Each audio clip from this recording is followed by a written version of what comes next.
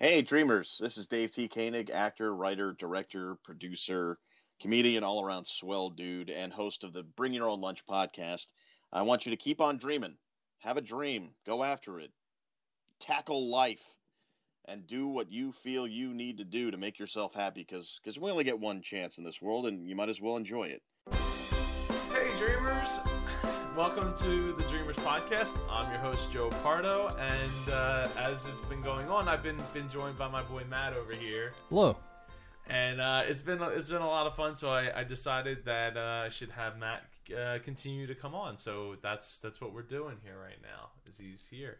I appreciate it. Yeah, it's always fun to come in and have a chat. Yeah, and of course we're live streaming here on Facebook Live, so if you're not following or a friend of mine on Facebook, you probably should be, so you can check this out live the day before it goes live, which is always a neat experience to have a live stream like this, because you can actually comment and comment and say stuff at the same time.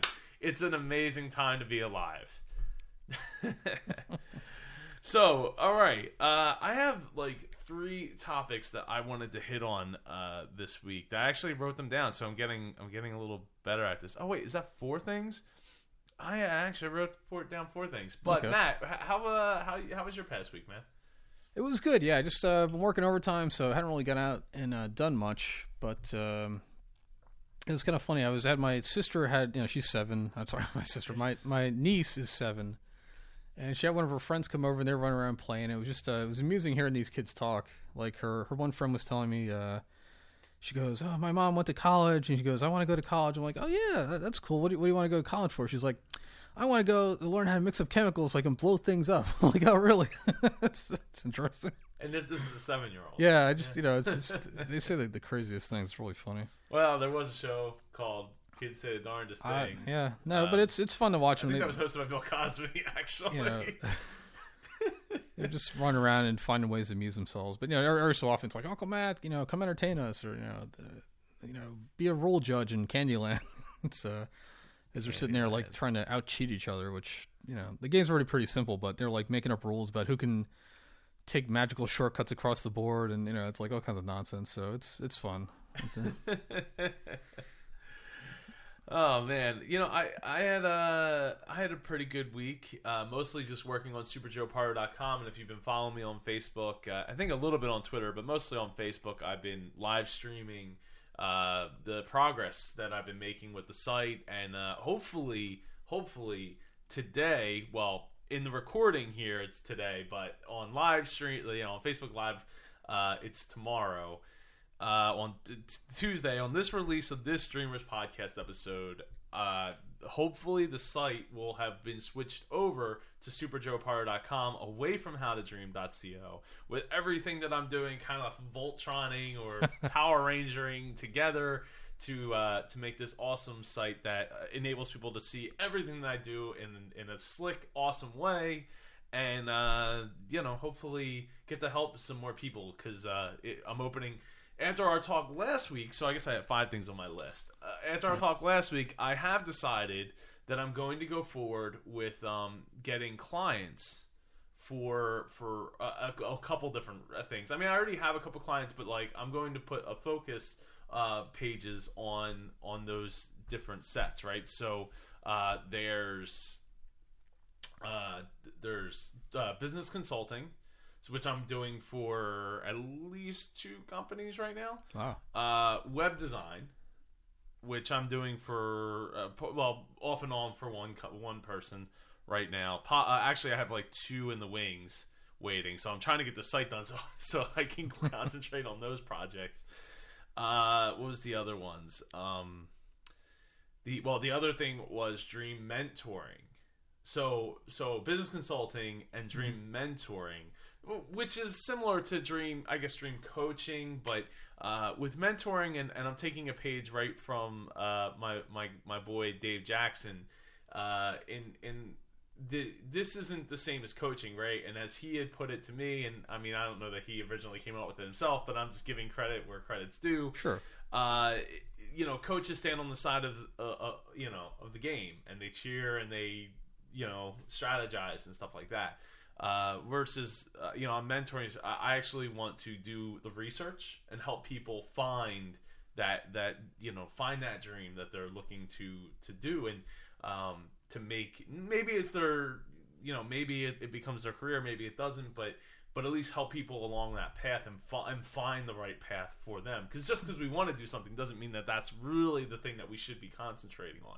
So that's where I want to help with the mentoring part of it, because I have quite a bit of big resume with interviewing dreamers and writing a book on dreaming, and just a whole host of living my own dreams and making my own things happen on my own terms, which we'll get into a little bit later there, Matt. But so what do you think? Like, you think I'm making the right decision? No, I think you are, and I think having that outside opinion is important, especially from somebody that's as familiar with these topics as you are, because it's, even if you're confident that this is what you want to do, it's not easy to go back and really look at things, because you have your own.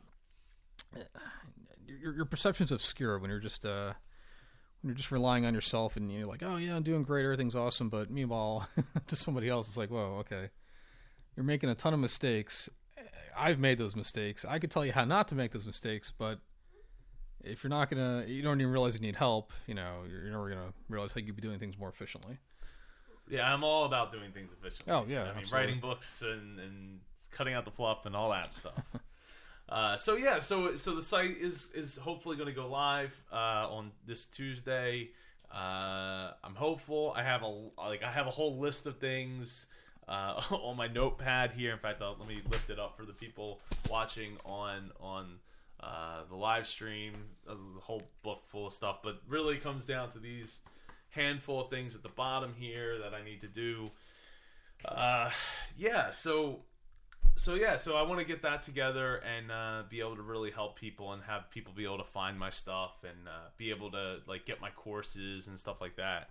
So, I think that people are really gonna like what I got to offer this time around for SuperJoePardo.com. They will, and also it'll be easier for them to find what you have to offer, and also everything's more streamlined now. It's more, I hate to keep using the word efficient, but it is. I mean, you've really done a great job at revamping the site and really bringing everything together. So I'm excited. Yeah, it's going really well. So hopefully, we'll be ready for Tuesday. If not, it might be a few days later, but we'll see what happens. So one thing that came up this week was I was watching a Nicolas Cage movie as I've been known to do.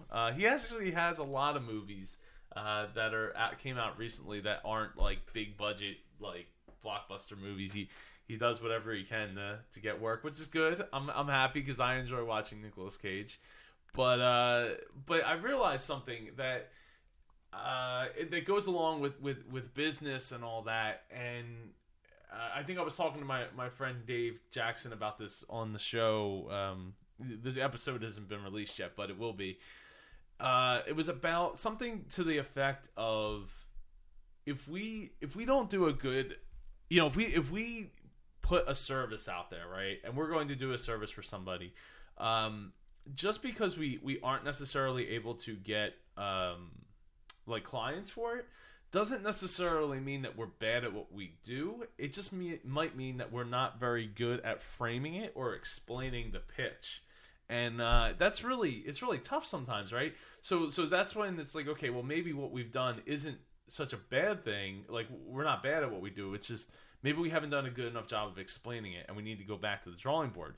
And how that fits in with Nicolas Cage is there's a lot of movies, especially him too, that aren't necessarily bad stories. They're just bad, they're not told well, right? The editing isn't great. The how it's sold to the person isn't done very well. And in his case, he's done quite a few of those. But there's plenty of other movies that are like that. In fact, we watched, was it Bound to Vengeance, which was a pretty good movie, I guess. It's this new movie. I'm not going to get all into it, but if you have an hour and a half to kill, it's a thrilling ride per se.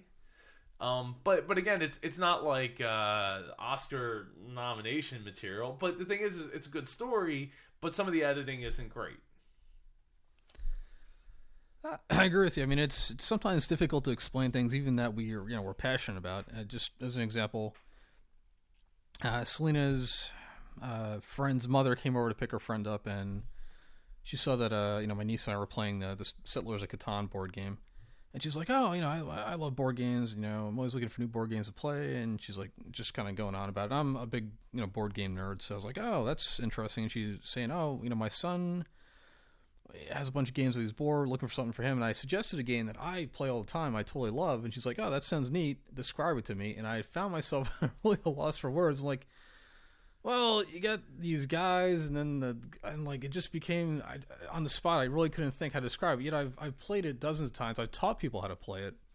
Well, I had to try to describe to somebody who had zero knowledge of it. I'm like, it sounded terrible. But yet I knew that her son would really enjoy it, because I just, with the theme and everything else. So yeah, and I know it's a great game, and like you could have, as you said, you could have a great product, but if you're not advertising it well, if you're not describing it well to people, immediately people are going to be turned off. It's like, well, he doesn't sound too confident in it, because he's trying to describe it. Sounds like he's trying to sell me something I don't need, or he's what's the catch? Yeah, there's always a but. Yeah. Yeah, so I wrote it down as, sometimes we just have to go back and we have to present it, explain it, and frame it better to really get it. Because people want to be sold on something, right? Sure, yeah. Sometimes you can do that with a video. Sometimes you can't do it with a video. Sometimes you have to do it with pictures instead.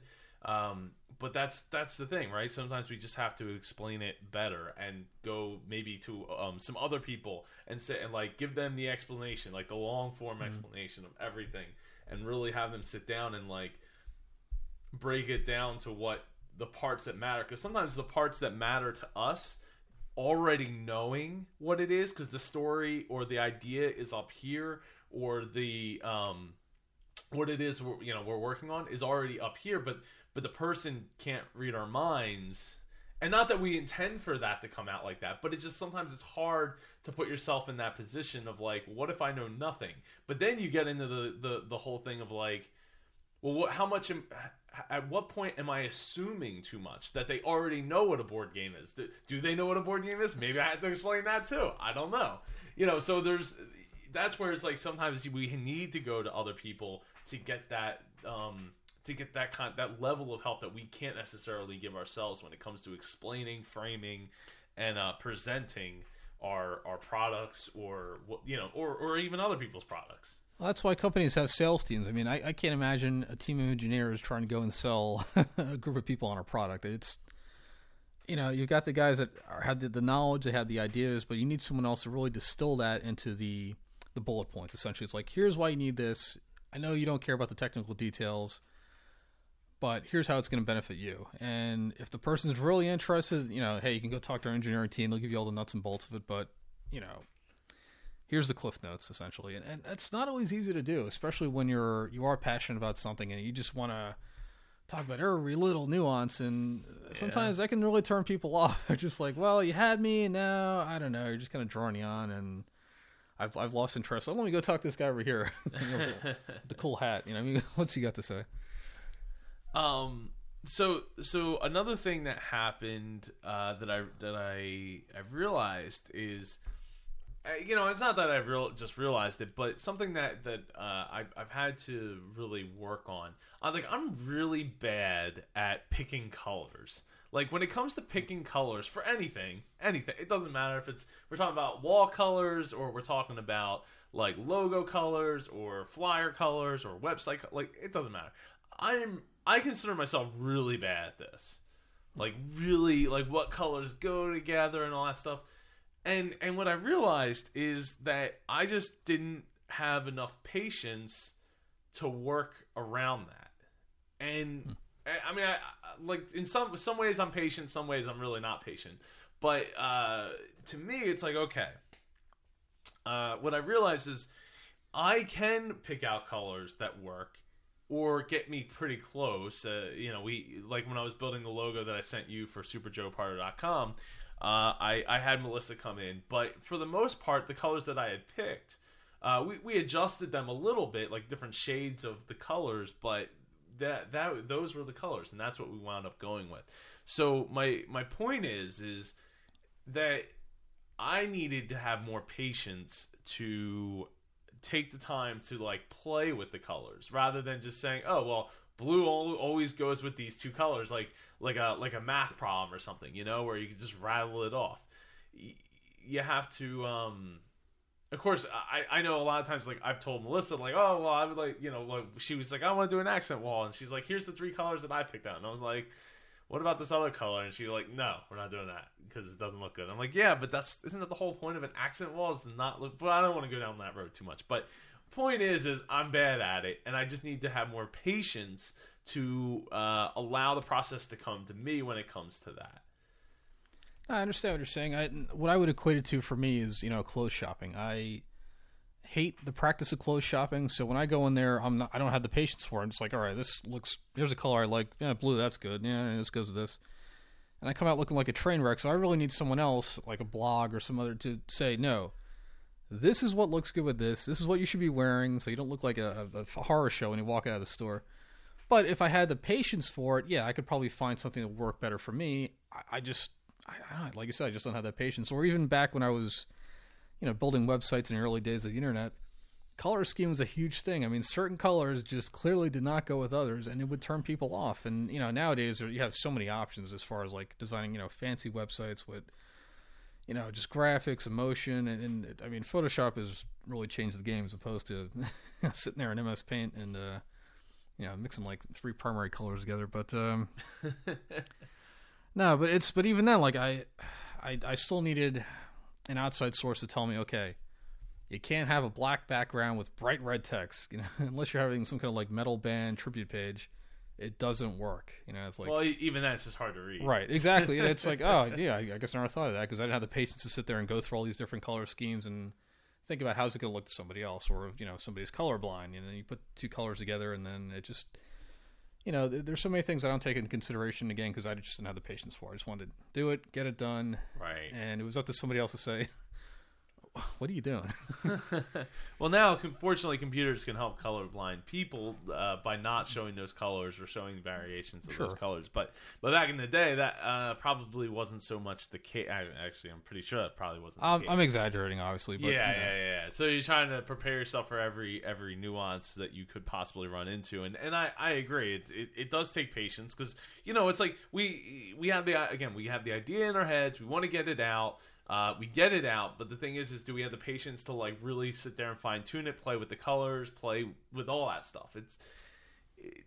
In my case, I want to like get it done. Like, so I have patience in some aspects of my life, and in other cases, I just want to get it out and get it done out of the way. So like for me, that like spending an entire week on my website has been like not painful, but it's been a challenge to say the least. Sure, I mean, you want to move on to the next thing. It's like, okay, this is, part 2 of a 10-part project, but yet here I am a week later, still stuck on part 2. This is incredibly frustrating. And while somebody else might say, okay, Joe, I see what you're trying to do here. Okay, so you need this, and this done. And, go ahead to the next idea. Right. Okay, so do you want to go to the big one, or do you want to go to the funny one? Let's go to the big one, because you've been teasing this all day. You wouldn't tell me what the questions were, and so let's just get it over with. Yeah. So I got a text message, and it was basically asking me if I thought that maybe I should try to apply and get an interview with a certain company that has an opening for me, potentially for me, in the company that purchased my family's company, and as I want to be nice about it, right? But at the same time, like I'm not ready to give up what I got, what I've built so hard for, what I've worked so hard for, and I don't want to take away from anybody else's jobs or positions or anything like that. But like me, like I'm sorry, Matt. And I know you're a pretty prideful guy, but like I'm not ready to just give up everything that I'm doing to go get a management job. No, I agree with you. In an industry that I've spent extensively most of my life in, and don't want any part of. Oh, it may surprise you, but I agree with what you're saying, and I'll give you an example from my life. It does surprise me a little bit. I always thought that I was going to be a writer because I was an English major. I love books. I mean, I could spend all day reading books. And I always enjoyed writing, but I was always told, well, and it is. Finding a job as an author, a steady job, unless you're working for a newspaper, and if you're just doing like what's fiction, a newspaper?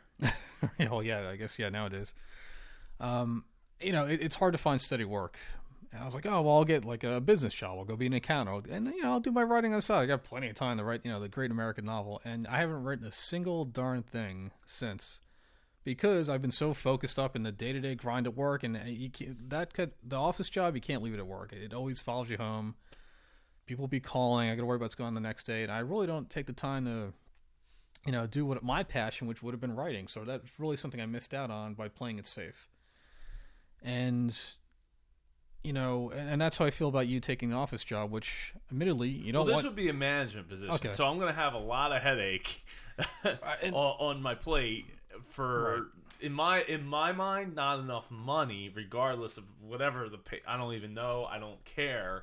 Basically, what the money, because money doesn't really motivate me. So it's more about the principle of I don't want to work for that company. That was the company that and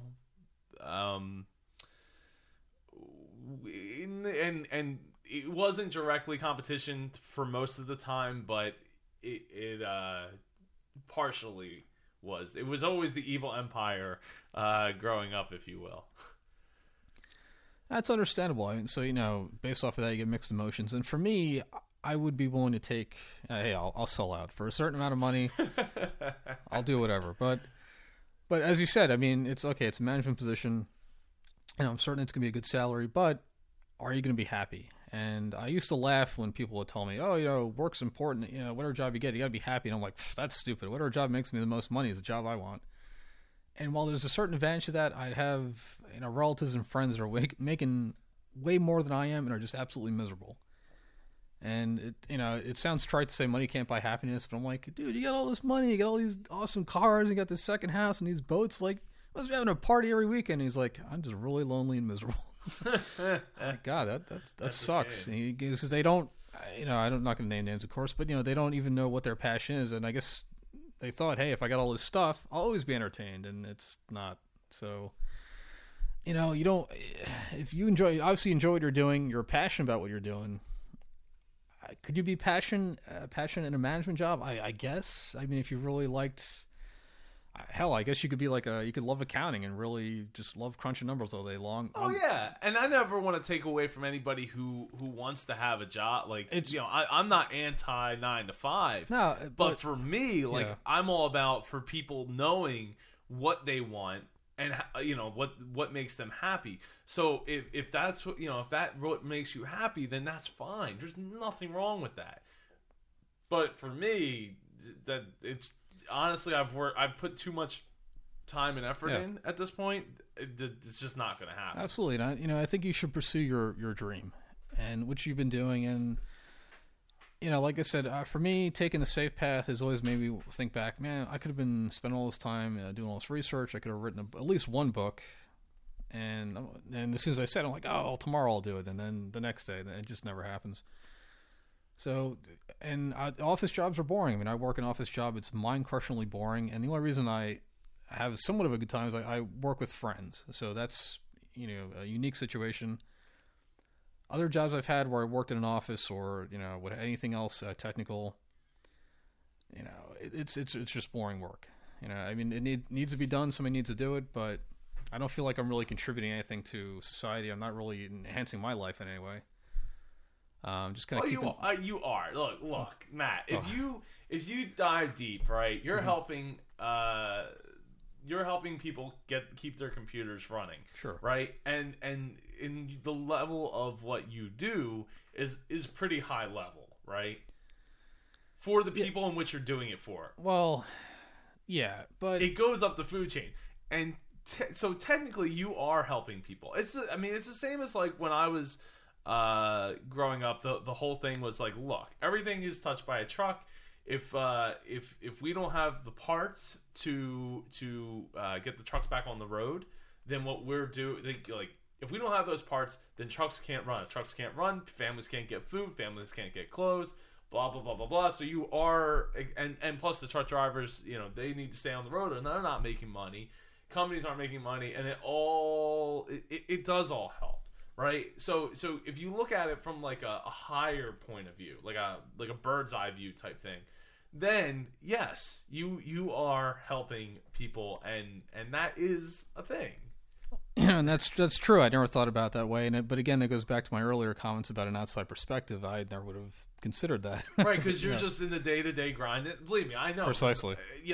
When I was inside the company, people would tell me all the time, like, Joe, I don't think you realize how awesome what you have here and what you guys do for the industry and all that stuff. And I'm like, yeah, I guess. I don't know. They're like, you're just too close to it to see it. And I'm like, no. But now that I turn around and I look, and I'm like, dude, like, this was like a really big mountain that I was standing on top of. And I came off it very quickly, falling off it pretty much. And now I look back and I'm like, wow, that was pretty big. But I don't know that I ever wanted or will need to go back to that level of, not income, but like company value to matter. Like, because again, money doesn't really motivate me or do anything for me other than pay for things that I need or want. So I work to work more. I don't work to make money. If that makes sense. I don't know. Well, sure. I mean, just making money for the sake of making money is kind of an empty process. I mean, it's like, look at Scrooge McDuck. I mean, how much money did he have in his giant money vault? But it doesn't really matter. He wouldn't lend his nephews a dime, so it's, that's why he's got all the money, dude. Come on now. That's true, but what, did the money make him happy? No, I think he would disagree with you. Well, that's true. I don't know. I haven't watched the whole series. Does he eventually like feel guilty? No, I don't think he ever did. Scrooge McDuck was a very very proud businessman. I don't think he would ever but I don't think he saw it that way. I don't think he saw himself as screwing over other people. He just well, money made him happy. So, again, that goes back to like anything can make you happy. And there's nothing, depending on how you're getting that money or that thing. To be fair, if I had the ability to actually dive into a vault of coins and swim through it, I'd probably be having a good time too. I hope you have a helmet on. That's what I hope. So you don't bash your head in, and that would not be good. So the last thing that I want to talk about. So I'm glad that you agree that this taking that any kind of opportunity like that would not be for me, at least at this point of my journey. I think it's critical to pursue your passions. Nothing could be worse than later on in life going back and playing the what if game. I mean, you don't want to second guess yourself. And you got plenty of people that will second guess your decisions for you. You don't need to second guess yourself. Yeah, you got that right.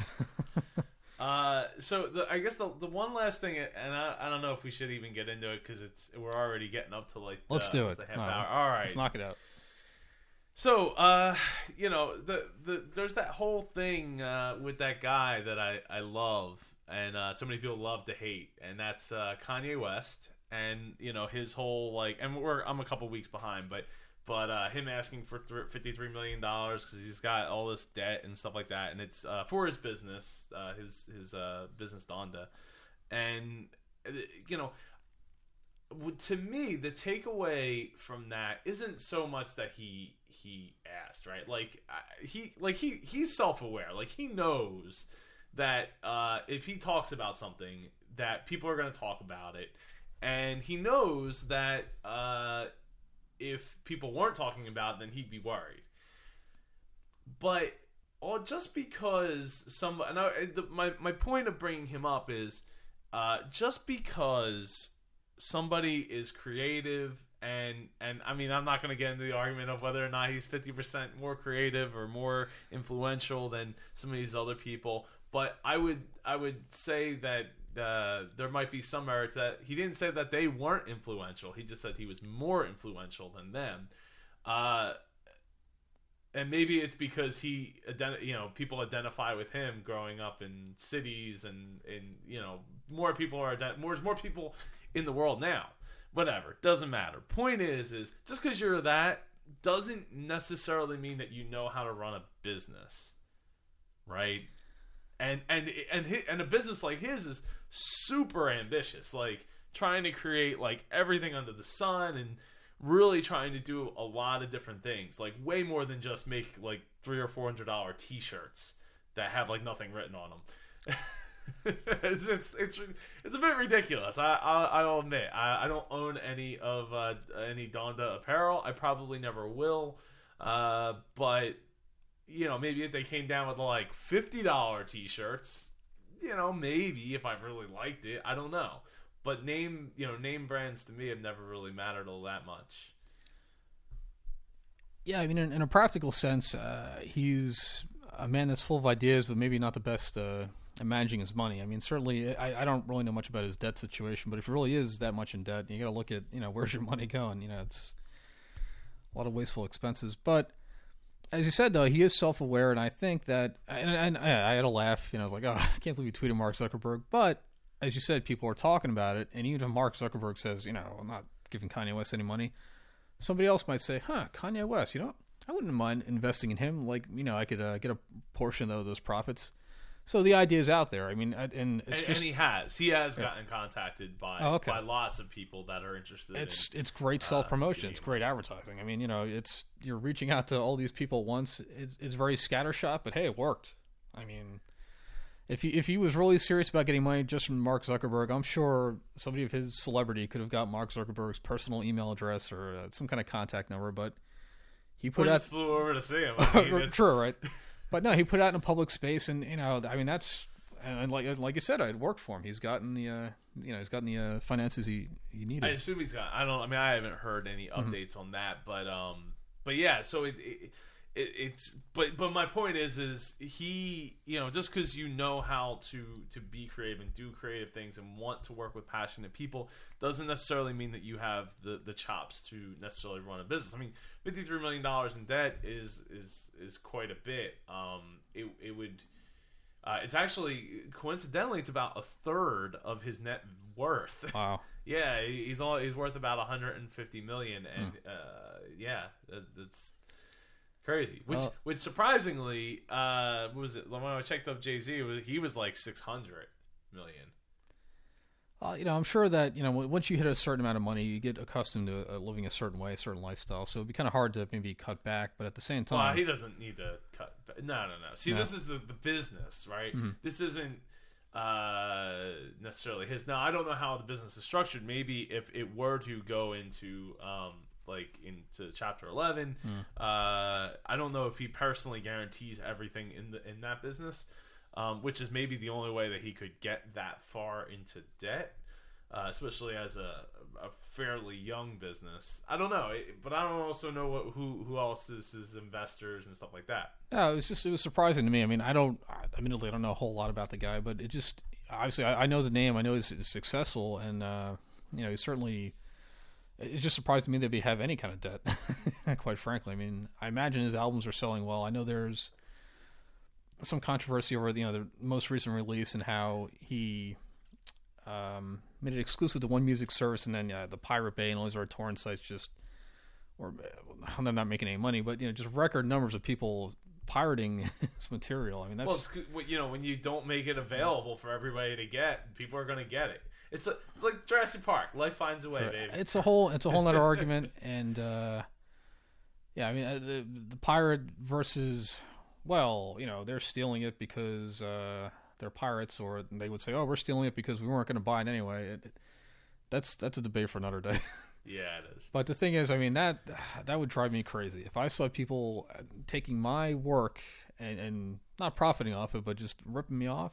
I'd be going nuts. Well, most of the money he makes is from touring anyway. That's where all the money's at. And that's true of really any musician. I mean, they'll tell you. I mean, the money is on the touring but not okay. Pirates to a degree, but more so the record companies are real thieves there. There's some of those contracts are just ridiculous, and there's plenty of cases in that industry where people have just been screwed over, and it sucks. And I guess it's changing to a degree with streaming services now. There's less of a demand, I think, for physical media, but it's not going away anytime soon. Let's be honest.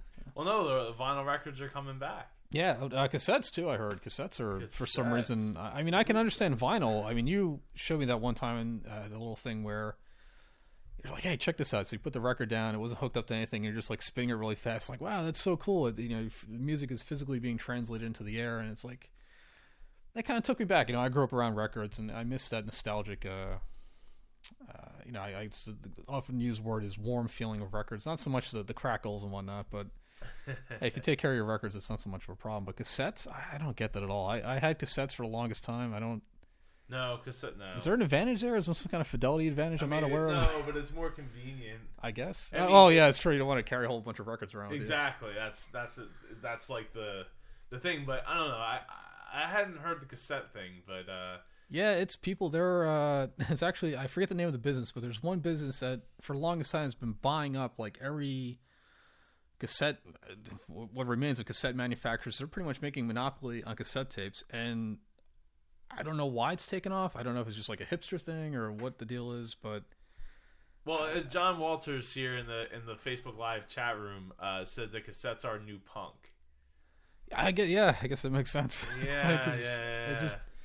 I was already like going on about a mixtape or something. Sure, like but that. And again, but I guess a lot of people too are probably like, "Why the hell is anybody buying records?" I mean, that's stupid. I had records back in the '70s. What's with you kids? Yeah. So, but but the squeeze is the squeeze would be on CDs, right? Mm-hmm. Like that, because if you're gonna go have a CD, you might as well just have an MP3 because it's on your phone and all that. But yeah, it's getting noticeable. Okay, so John Walters in the Facebook Live chat room says it's getting noticeable. That's interesting. Yeah, maybe. I mean, vinyl has been coming back for the last 10 years. Sure. Year over year over year. I mean, anything is greater. Anything above zero is coming back, right? so it's like a heartbeat coming back. Right. But I mean, as I'll show in the Facebook Live chat room, if you haven't seen, like, you can see I have a whole wall of vinyl there, and it's a little tough to see at the moment, but yeah. So I'm ready. All right. So I guess we're gonna wrap up here, right? Unless there's like another hidden topic you haven't. No. I think we've hit it. We're at 37 minutes. Plus, I think the interview coming up is with Rick Martinez, who he's a business coach, if I'm not mistaken. It's been a while since I admittedly have not edited the episode yet, but he has the BINK project. But I think actually he has another. We talk about another project in that as well that he was working on at the time. This goes back a little ways, but he's a great guy. Definitely would recommend checking him out, and stay tuned for the interview coming up. Again, if you go on Facebook, send me a friend request or follow, and so you can check out these live streams. I've been doing them every Monday with Matt here in the morning. Matt in the morning. There you go. So they go together like Matt and morning. Nope. And so Matt, thanks for coming on again. Hey, thanks for having me. I learned a lot, and I'm thinking now I'm going to go dig my cassettes out of storage. So I'll let you know how that goes. Do you have cassettes? I don't even know if I have any cassettes. I might. Yeah. It's been so long. I don't know. I'm pretty sure I do not. I don't even have any way to play them. Oh yeah, that's our problem. At this point, though, I mean, technically, you could play them by hand, couldn't you? I think if you. Actually, I know my dad. I saw he dug out a Sony Walkman the other day while they were cleaning out the basement. So yeah. I mean, that doesn't surprise me. Yeah, that doesn't surprise me. But so he's prepared for the new wave. Yeah, he is prepared. He's the forerunner. I am not prepared for that, but yeah. So thanks again, Matt. Really appreciate it. Looking forward to having you on again, and stay tuned for Rick Martinez. Hey Dreamers, this show is made possible by listeners like you. If you love the work that has been done so far, please consider going to howtodream.co/donate to contribute. Thank you so much for your consideration and support.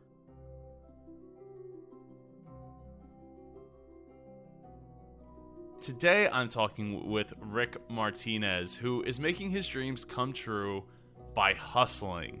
Glad you have me on the show, Rick. Hey, it's awesome to be here, Joe. So glad to be here. Do you say it's Austin or awesome? I mean, you know what? You're in Texas, so I'm real close to Austin, so it's not only Austin, but it is awesome today. Actually, Austin is a really neat place that I have yet to visit, but I sat next to two ladies from Austin just recently, and they were telling us about how Austin is like so vastly different from the rest of Texas. So I'm just an hour south of Austin in San Antonio, and we call Austin the Republic of Austin.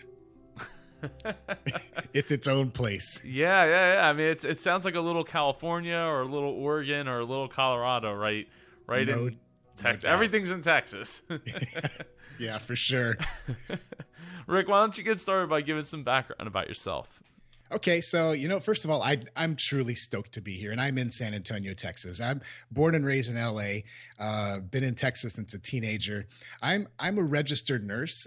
I've been a nurse for 20 years, and about 15 years ago, I used to use the word accidentally started a company, and now that I've matured, if you will, I realize that success leaves clues. So nurse for 20 years, started a company 15 years ago, sold it 3 years ago, and since then have been having, the time of my life really pursuing things that fire me up, that drive me. And, along that path, I really unpacked this whole entrepreneurship or entrepreneurial thing and opened up some other businesses. And, I'm stoked to be here because the timing, Joe, could not have been perfect because we're about to launch something new. And we had no idea when we scheduled this that we were actually about to launch in the next few days. So, nurse turned entrepreneur. I'm a dad, married 14, 15 years. My kids are grown. One of my oldest lives in Austin, actually.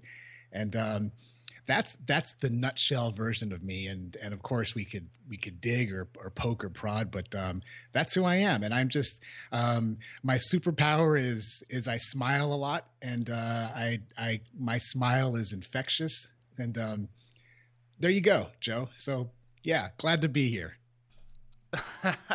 No, I love it. I absolutely love it. And are you still like able to practice nursing if you wanted to? Like, is that still like, or would you have to like go back to school at this point because it's been so long?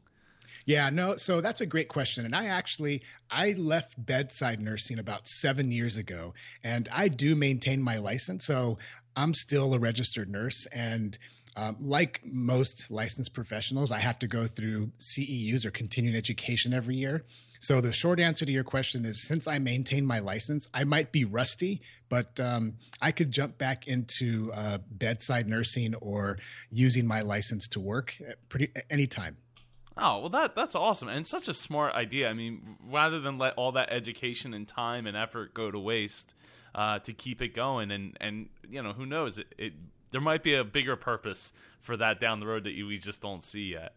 You're right. You just never know. And the funny thing is that I know folks who, because I've been a nurse 20 years, they've maybe done their 20, and some of them let their licenses go. And I liken that analogy to business. Once you get your license, it's just a matter of doing a little tiny bit of work every year to keep it going. Just like in business, when you get to this point where you're really in hyper growth mode, a lot of times you just have to spin that wheel just a tad to keep the momentum, Definitely. Yeah. And which is good because you can put that effort that you would be spinning into something else and growing that and getting bigger in other ways. So I agree. I mean, that's the beauty of creating systems and always striving for efficiency in everything that you do. But sure. That was like a totally random question that I was just curious myself. But so let's go into what was your first business about when you left nursing? So it was a very non-sexy business, but I learned a ton. And it's staffing. I had a staffing company. So I became my first employee. Basically, I staffed myself to a hospital. There has and likely always will be a shortage on skilled medical personnel. So I had a skill that was needed, and I was good at my job. I was a good nurse, an ER nurse, and I staffed myself, and I was my first employee.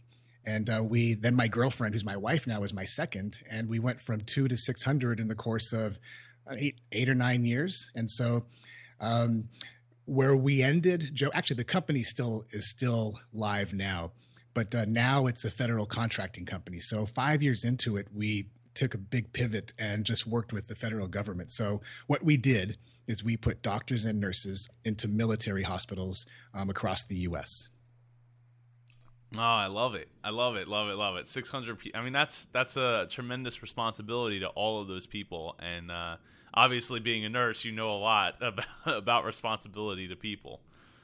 No doubt. There's a very unique, like you said, as being a nurse, there's a unique responsibility to that person who's in front of you at that moment. And it's a great responsibility, Definitely. And to your point, I would hope that the business was still going on because you just sold it 3 years ago. So yeah. I would hope for all those people's sakes that are tied into it that it would still be today. So let's move on to how did we get to Biz Academy Online? Yeah, so that's a great story, and I'm glad you asked because it's through stories and sharing that we all honestly get to grow. And the podcast, what we're doing now, is a prime example. We get to share some time together. And by the way, for the folks who are listening, I love that you have Mickey Mouse ears in your background. I mean, I'm a Disney fanatic, but oh, awesome! Glad yeah, you love it. Even almost every medal on that wall right there is a Disney medal, except one. One is not. That was a Philly medal. That is too cool. I love seeing. There's a part of your story, Joe, that's unfolded right behind you. And I know the listeners can't see, but I think it's cool to actually to be on a podcast, to be talking, and to be able to see each other. But so back to it is in 2006, while my company, it's called MedTrust, while the company was growing, the military activated me. I was a reserve Army nurse. So for 18 months, I went to serve at Walter Reed, and I worked with amputees for 18 months. And that was the first big life change for me because I had not been used to that type of client. And I say that very sterilely, but when I zoom into what I did is I took care of kids who were blown up. And it changed my life to the extent that when I came back from that tour, went from DC back to Texas, I needed to do something different. So I opened up some CrossFit gyms, and I'm no longer a licensee. Just want to make sure I want to make that clear. But opened the gym and started my next business, and worked with amputees for years, and through the sport of CrossFit and fitness, and became a trainer, and did that for a while. And the company MedTrust was still going, and started a T-shirt company. So again, I was bit by that entrepreneurial bug. So did a few things, learned a lot. And about 2011, I felt like I was in need of a change and not quite sure what. And you know what it was, Joe, is I just wanted to get in touch with my deeper set mission or values, some deeper core purpose, and began searching while these businesses were rolling and began searching for it. Took yoga and started reading books. And I read a lot of books, but more focused books. Purpose-driven life, things like that, and explored spirituality and all these different things, trying to figure out what was missing. And in 2012, I had an accident. I dropped 225 pounds on my leg, and it crushed it. And it was then, Joe, after the accident, that I realized it was about a bigger picture. And my life changed radically. I sold my company. I closed my gyms. We had, when I say we, my wife and I had been angel investing in new startups and mentoring, and I made a radical shift and decided to teach. And so I started facilitating and leading sessions or day-long sessions, just training entrepreneurs to grow and scale their businesses. And I love it. I've been doing it for several years. And so how did I get to today? Well, I love that part of my life where I get to work with the hungry entrepreneurs who want to grow, the hustlers in life, the ones who are going to make a big dent in the universe. But I wanted to do it now where I could spend more time with my wife, because my kids now are just about out of the house. My last kid is his last year of high school. And so my wife and I talked, it's like, how do we do this? And we launched Biz Academy Online. Basically, simple, Joe, is to package it all up and deliver all of my knowledge and what I've learned and wisdom, not just mine. Let me just take away that word mine, but everything I've learned from the last few years in business, and launch an online course. And we literally are going live in about a week from this interview in November. So that's how it's all come back to living the life of a dream, is sometimes to the tune of your podcast, which is awesome. Sometimes we just don't know where it's going to come from, but allowing the space for it to impact us is where sometimes those dreams really come to life. I'd agree. How long have you been working on Biz Academy Online? So the actual work on the business of Biz Academy, we've probably been into it about 4 to 5 months. And when I say the work, I mean development of our marketing channels, of the website, of the content, of the videos involved, of several months. And to be fair, it's not just me. In fact, I'm the one really being pulled along, because we've outsourced a team of incredible folks, and it's been a nice, awesome team effort. And we're here, and we're ready to roll. Well, that's awesome, man. I'm really happy for you. I appreciate that. So how did your family take the when you were like, hey, I'm a nurse and now I'm going to just go into the wild west of owning my own business and I'm employee number one? You know, that's something that it's something that I didn't really consider, but looking back, it's probably the biggest consideration that every new or emerging entrepreneur should consider, and family to the extent of your spouse, your loved ones, your kids, because as you know, you're about to jump into just a crazy wave-ridden pool, and you never know where you're going to wash up or if you're going to ride the waves or get splashed in them. But I didn't put a lot of thought into it, because here's why: is I had just gotten divorced, so I was alone. My kids lived in a different city here in Texas. I was dating my wife, so tongue in cheek, the biggest tie I had at that time was to my lab. My 10-year-old Labrador was my biggest root or anchor at that time, and she was pretty agreeable to whatever I wanted to do, So I would imagine so. So with setting out on that block of becoming an entrepreneur, what's been the biggest roadblock that you've had to deal with and overcome? This is a very cliche answer, but there's been a ton of roadblocks. But if I was to pick one, I would say it's not knowing what I don't know. There's a certain bliss in that ignorance, but there's also a lot of pain in that ignorance. And trying to figure it out on my own because I didn't know where to go or where to turn. Thinking I was making the right move because maybe I wasn't surrounded with the right folks or didn't know where those folks were, groups or other like entrepreneurial groups.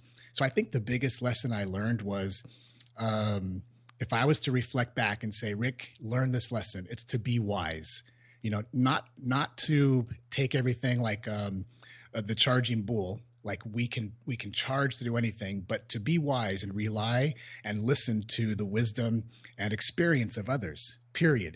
Has nothing to do, Joe, honestly, with the tool or with the website that would have helped me or some great shiny object. It has to do with this very human aspect of being wise and leaning on the wisdom of others. That was my biggest lesson learned, and the thing that if I could, I would change. And I don't know what it would have changed, but I know it's something I teach and preach now. It's lesson number one. It's surround yourself with the tribe of people who are on their way up or are already up and listen to them.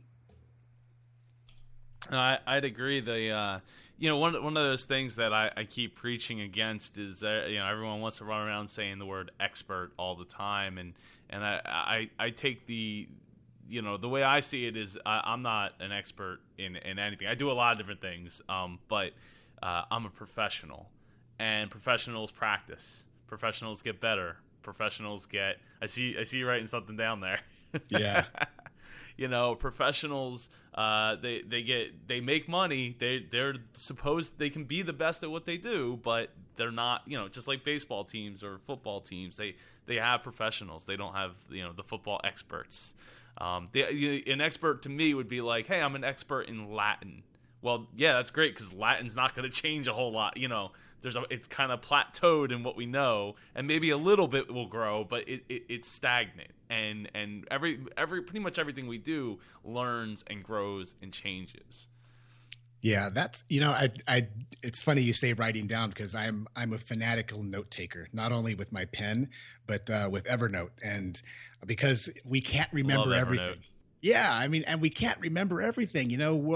We all go through our days and we'll see things or hear things and we're like, oh, I can't wait to tell my so-and-so about that. And then at the end of the day, we're like, what was that thing? So it's a habit of mine. So I'm a professional note taker. I was going to say expert, but well, hey, I mean, that's one skill, right? That's note taking does change, like Evernote and stuff. Though Evernote's been around for like probably almost a decade now. Because I recall using it in probably like 06 or 05, something like that. And I've loved it ever since. I'm so glad that it's still free. And if you're not using Evernote, you should be. It's tried and tested and true and amazing. And it's got the link behind it. So Evernote.com. And I don't get paid for that. But again, it's a free service. So it's a cool. Do you actually pay for it? Because I know there is a paid service. I've never paid for it, and I use it all the time. So I do now, and here's why. Because there are some features of the paid service, like, for instance, now that we have a team, and part of them are in Canada, part are in Missouri and California, we can share a note easily on Evernote and sync it up across all our devices. So there are a few little things that I didn't need in the beginning. So I used a free version for a while, and now that we've grown and we're doing things, and I think my Evernote now is as big as a dictionary if it was a literal book. But I do pay for it now. You know what? If I had a team that I was working with like that, I could totally see paying for it. It's not even expensive. It was $5 a month or something. It's wicked inexpensive. Yeah, it's reasonable. So reasonable for what you get. So as far as growing up, when you were growing up, did you aspire to be a nurse, or were you dreaming about being something else? I want to think, Joe, that I probably had a prototypical young male kid's dream. I wanted to be either a doctor or a professional athlete. Depending on what I was watching or seeing at the time, it could have been Green Beret, but I knew that I was aspiring to be something that made a difference, and I didn't know then that's what I was wanting to do. But I know now that again, like every young child, they dream and aspire to be something just outstanding. And the one that kept emerging as I got older was I wanted to be a doctor. And I don't have I have one doctor like twice removed from my mom's side in the family, but essentially a non-medical family. But I was always attracted to the medical profession. And I've had like 9 surgeries in life, broken bones. So I always liked the atmosphere. And so being a physician was where I wanted to be. And I actually thought that's where I would end up until I flunked out of college. So, it was, thank goodness for that, right? Yeah. It put you on the path that you're on. Yeah.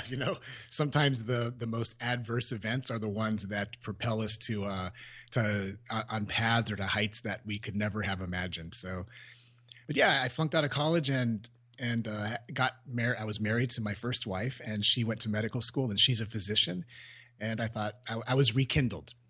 My whole my medical drive was rekindled. And I thought, you know what, I really want to be a nurse. And I don't have any explanation as to why, Joe, but I really wanted to be a nurse, having been surrounded again in a variety of situations by medical folks, and went to nursing school and graduated in '95. So, the rest is nursing history. So, Rick, what does your dreams for the future look like now that you're 6 days away from launch? And I mean, when this comes out, we'll be at the end of January, beginning of February. Yeah. So what do your dreams look like in the future past January or February? This is so, Joe, this is a very interesting podcast for me for those reasons, because we're recording this in November. And I have this blessed opportunity to be on a bunch of podcasts, and they usually don't come out, like you said, for 6 weeks, 8 weeks later. And in that gap, time continues to move. So if I could predict the future, like for the listeners who are listening to this in January or whenever it airs, and they're hearing about the product launch 2 months ago, because if we put ourselves in the shoes of the listener 2 months from now, so I'm about to launch a product 1 week from the time we're recording this, and now we're listening to this in January. So what are my dreams today for the launch and then beyond? And if you don't mind, I think this is kind of fun to tease it out because I'm making a statement, right? No, go ahead. It's your show, man. Our launch, it's a course, and very, very conservative goals. We have a very warm market we're pushing this out to, and it's my word, pushing, but 10 to 20 sales. That's it. Just 10 to 20 of this course in people's hands through an e-course. So in January, we will, by the time you see this or hear this, 20 people will have signed up for this course, and their entrepreneurial lives will be radically changed for the better. But further, in development for the next month that we're launching in January, or by the time our listeners hear this, is we will have launched our membership site, because, accountability is a huge part of it. And the shiny new objects are fantastic, but unless we continue to sharpen our axes or swing our hammers, we just won't get better. So our membership site will have been launched. It's launched now. Again, I'm future casting. And it's for hungry entrepreneurs who want to grow and scale their businesses so that they can live the life of their dreams, right in tune to what your podcast message is. And so beyond that, Joe, is my wife and I are living the life that we have envisioned for ourselves, and we work together. She's right out here in the other room. And we've been working in our companies together for 15 plus years. So we're doing this from anywhere. So if we were to get back together, say in the summer, we could do this exact same conversation, only you might see a beach behind me. And the business would be thriving. So, there you go. That's what I see. Well, I hope that's the case. Just curious, how much is your course that you're looking to sell 10 to 20 of out of the gate? That's it's $497. That's $497, and it's a 6-week module course. I don't want to blow a pitch out here on the show, but in fairness, it's recapping some of the things that I wish I had known, and then getting into real tactical business building stuff, but very simple. I mean, I'm not talking, Facebook retargeting stuff for, Facebook 404, things like that. Just really simple tactical stuff. And for the medals in the back on your wall, they're from running. Yes. Okay. And the thing is that, a lot of people have visions of finishing a marathon, and that's a fantastic goal, but you got to start with the 5K. You have to understand what shoes work for you, rehydration, all the things. In other words, there's a foundational aspect to every endeavor that we want to become an expert or professional at, right? It doesn't matter what it is. And the thing is, Joe, is that we seem to think that it doesn't apply to business, that we can just buy this thing and we have this magical business churning revenue overnight. And we don't run marathons that way. That's not how we become professional golfers or how we write books. It takes time, effort, accountability, step by step, a lot of times hand-holding by the right people. Like I said, my big words of wisdom, if I had learned, were surround yourself with those folks and getting the fundamentals, Babe Ruth didn't step up and smack a home run. He had to learn how to hold a bat and then swing a bat and then place his feet. And then, you know what I guess what I'm alluding to is foundational elements are critical with any endeavor that we choose to become a professional and or an expert at. And that's where the course starts. It's something I think has been sorely missing from the entrepreneurial world because, and I'm not knocking anybody, but I can go on Facebook right now, November of 2015, and probably be slaughtered with 10 ads about the greatest new marketing thing. And, you know, a tool without understanding how to use it can be dangerous in the wrong hands to the extent of I had a friend. So this is a funny story. And I actually use it because this is true. He wanted to, he's a fellow business owner. And to the tune of how tools can be dangerous, he wanted to trim his bushes in his yard, big hedges, and some trees. So he went out and bought a chainsaw. And don't worry, it's not going to have a very graphic ending, just so you know. But went out and bought a chainsaw and thought, I can do this. You know, I mean, how hard can this be? I see him do it on TV. You know, I've seen the shows. There's an instruction manual. I got this, right? And whether it's a typical male mentality, I don't know. I know the guy. He's a pretty level-headed fella. So proceeded to start his chainsaw. And everything's perfect. Instruction manual was spot on, right? The place where you put the gas in was right where it was supposed to be. The starter button, the this, the that. It even made the sound it was supposed to. And thank God he had also purchased the upsold headphones because it wasn't even really that loud. And he was like, "Oh man, I got this." So you can see me, and I usually act out what I'm doing. So he gets the chainsaw, and it's revving up, right? And there's just an average sized tree branch, about the size of a wrist. Puts it on the edge, touches it, and the chainsaw, as soon as it hits the branch, flips back because he didn't realize he was supposed to put a certain amount of pressure on it. And I'm not a chainsaw guy. The chainsaw hit the branch and immediately bounced straight off of it wicked fast. He moved out of the way, but it grabbed his finger. Now, it didn't, again, it's not graphic, but he was able to, the way the chainsaw hit his finger, it was spinning, the chainsaw had flipped, so it was spinning the other way. So it didn't cut his finger off. But he realized, oh my God, I don't know how to use this tool, and I almost had a catastrophic accident. Now in business, the things that happen, Joe, are we fail, we lose a lot of money, we lose friends, we lose employees, we lose spouses, we lose all these things because we think that just buying a tool and reading the instruction manual, we're going to chop trees down. And that's rarely how it happens. No, if you gotta have a solid plan, and he thought he did, but the foundation of I guess actually talking to someone who uses a chainsaw, go across the street to your neighbor or next door to your neighbor, somebody you know that owns one of these things, and actually asking, or go and check YouTube, because I'm sure one of the first things they would probably tell you is make sure you apply pressure, because while it will do the work for you, it will, come off because it's a spinning, the rotation and everything. Yeah. And I thought you were going to go with, he tried chopping down a branch that was on top of another branch or something, and then it came up and hit him in the face or something. No. Because you have to watch when you're cutting, a tree fell over, you have to watch.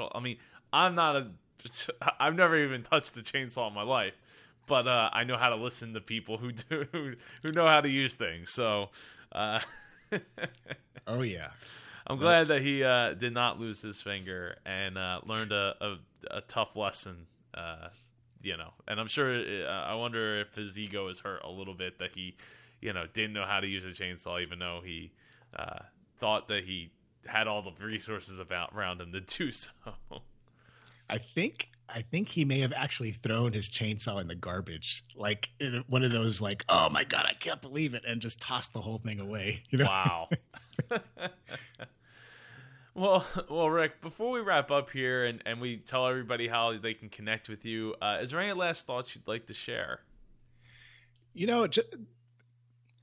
This was a totally unplanned last thoughts, but on the other hand, this is usually how conversations start to wrap. And, I'm just so thankful, Joe, that we connected and that we are able to share and that I was able to see your wall because I learned, no, seriously, because I mean, through Skype, we were able to connect, have a conversation, share the things that drive us with your listeners, with the world. And I got to see that you're a fan of not only running, but Mickey Mouse, and that you have it looks like a turntable also. So it looks like you have a turntable there, but so maybe you have old school vinyl, and it's cool to connect visually and to see you and to hear you, and I'm just so glad to have met you. So those are my parting thoughts. Is folks, if I could summarize this, it's you never know where your new friends are going to come from, and leave yourself open to opportunity because sometimes fantastic things happen if we choose it and allow it. So I appreciate you, Joe. Oh, well, thank you, Rick. I appreciate you too, and I appreciate you coming on and talking about all your stuff. And I would love for you to share how people can connect with you. Yeah, so simple ways. They could go to www.bizacademyonline.com. They can connect with me direct. And I have this is my own website. It's therickmartinez.com. And or Twitter. My Twitter handle is Purpose Hack. It's the @ ampersand and Purpose Hack, and either one of those, because if you tweet me out, I respond to my own tweets and I use it often.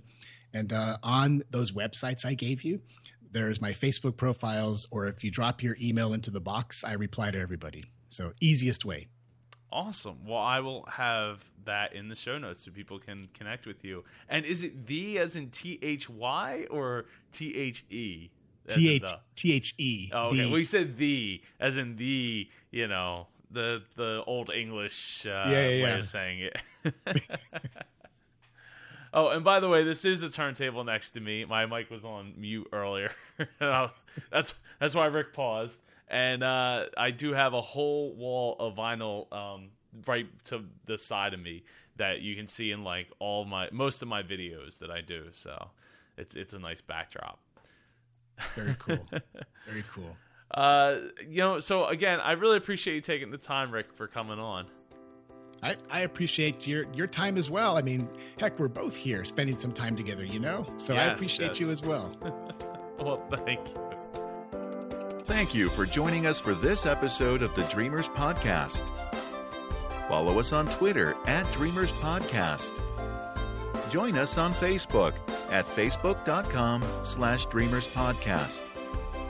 If you or someone you know would like to be a guest on the Dreamers Podcast, please send an email to j@jpar.co. This podcast is copyright 2014 by jpar.co.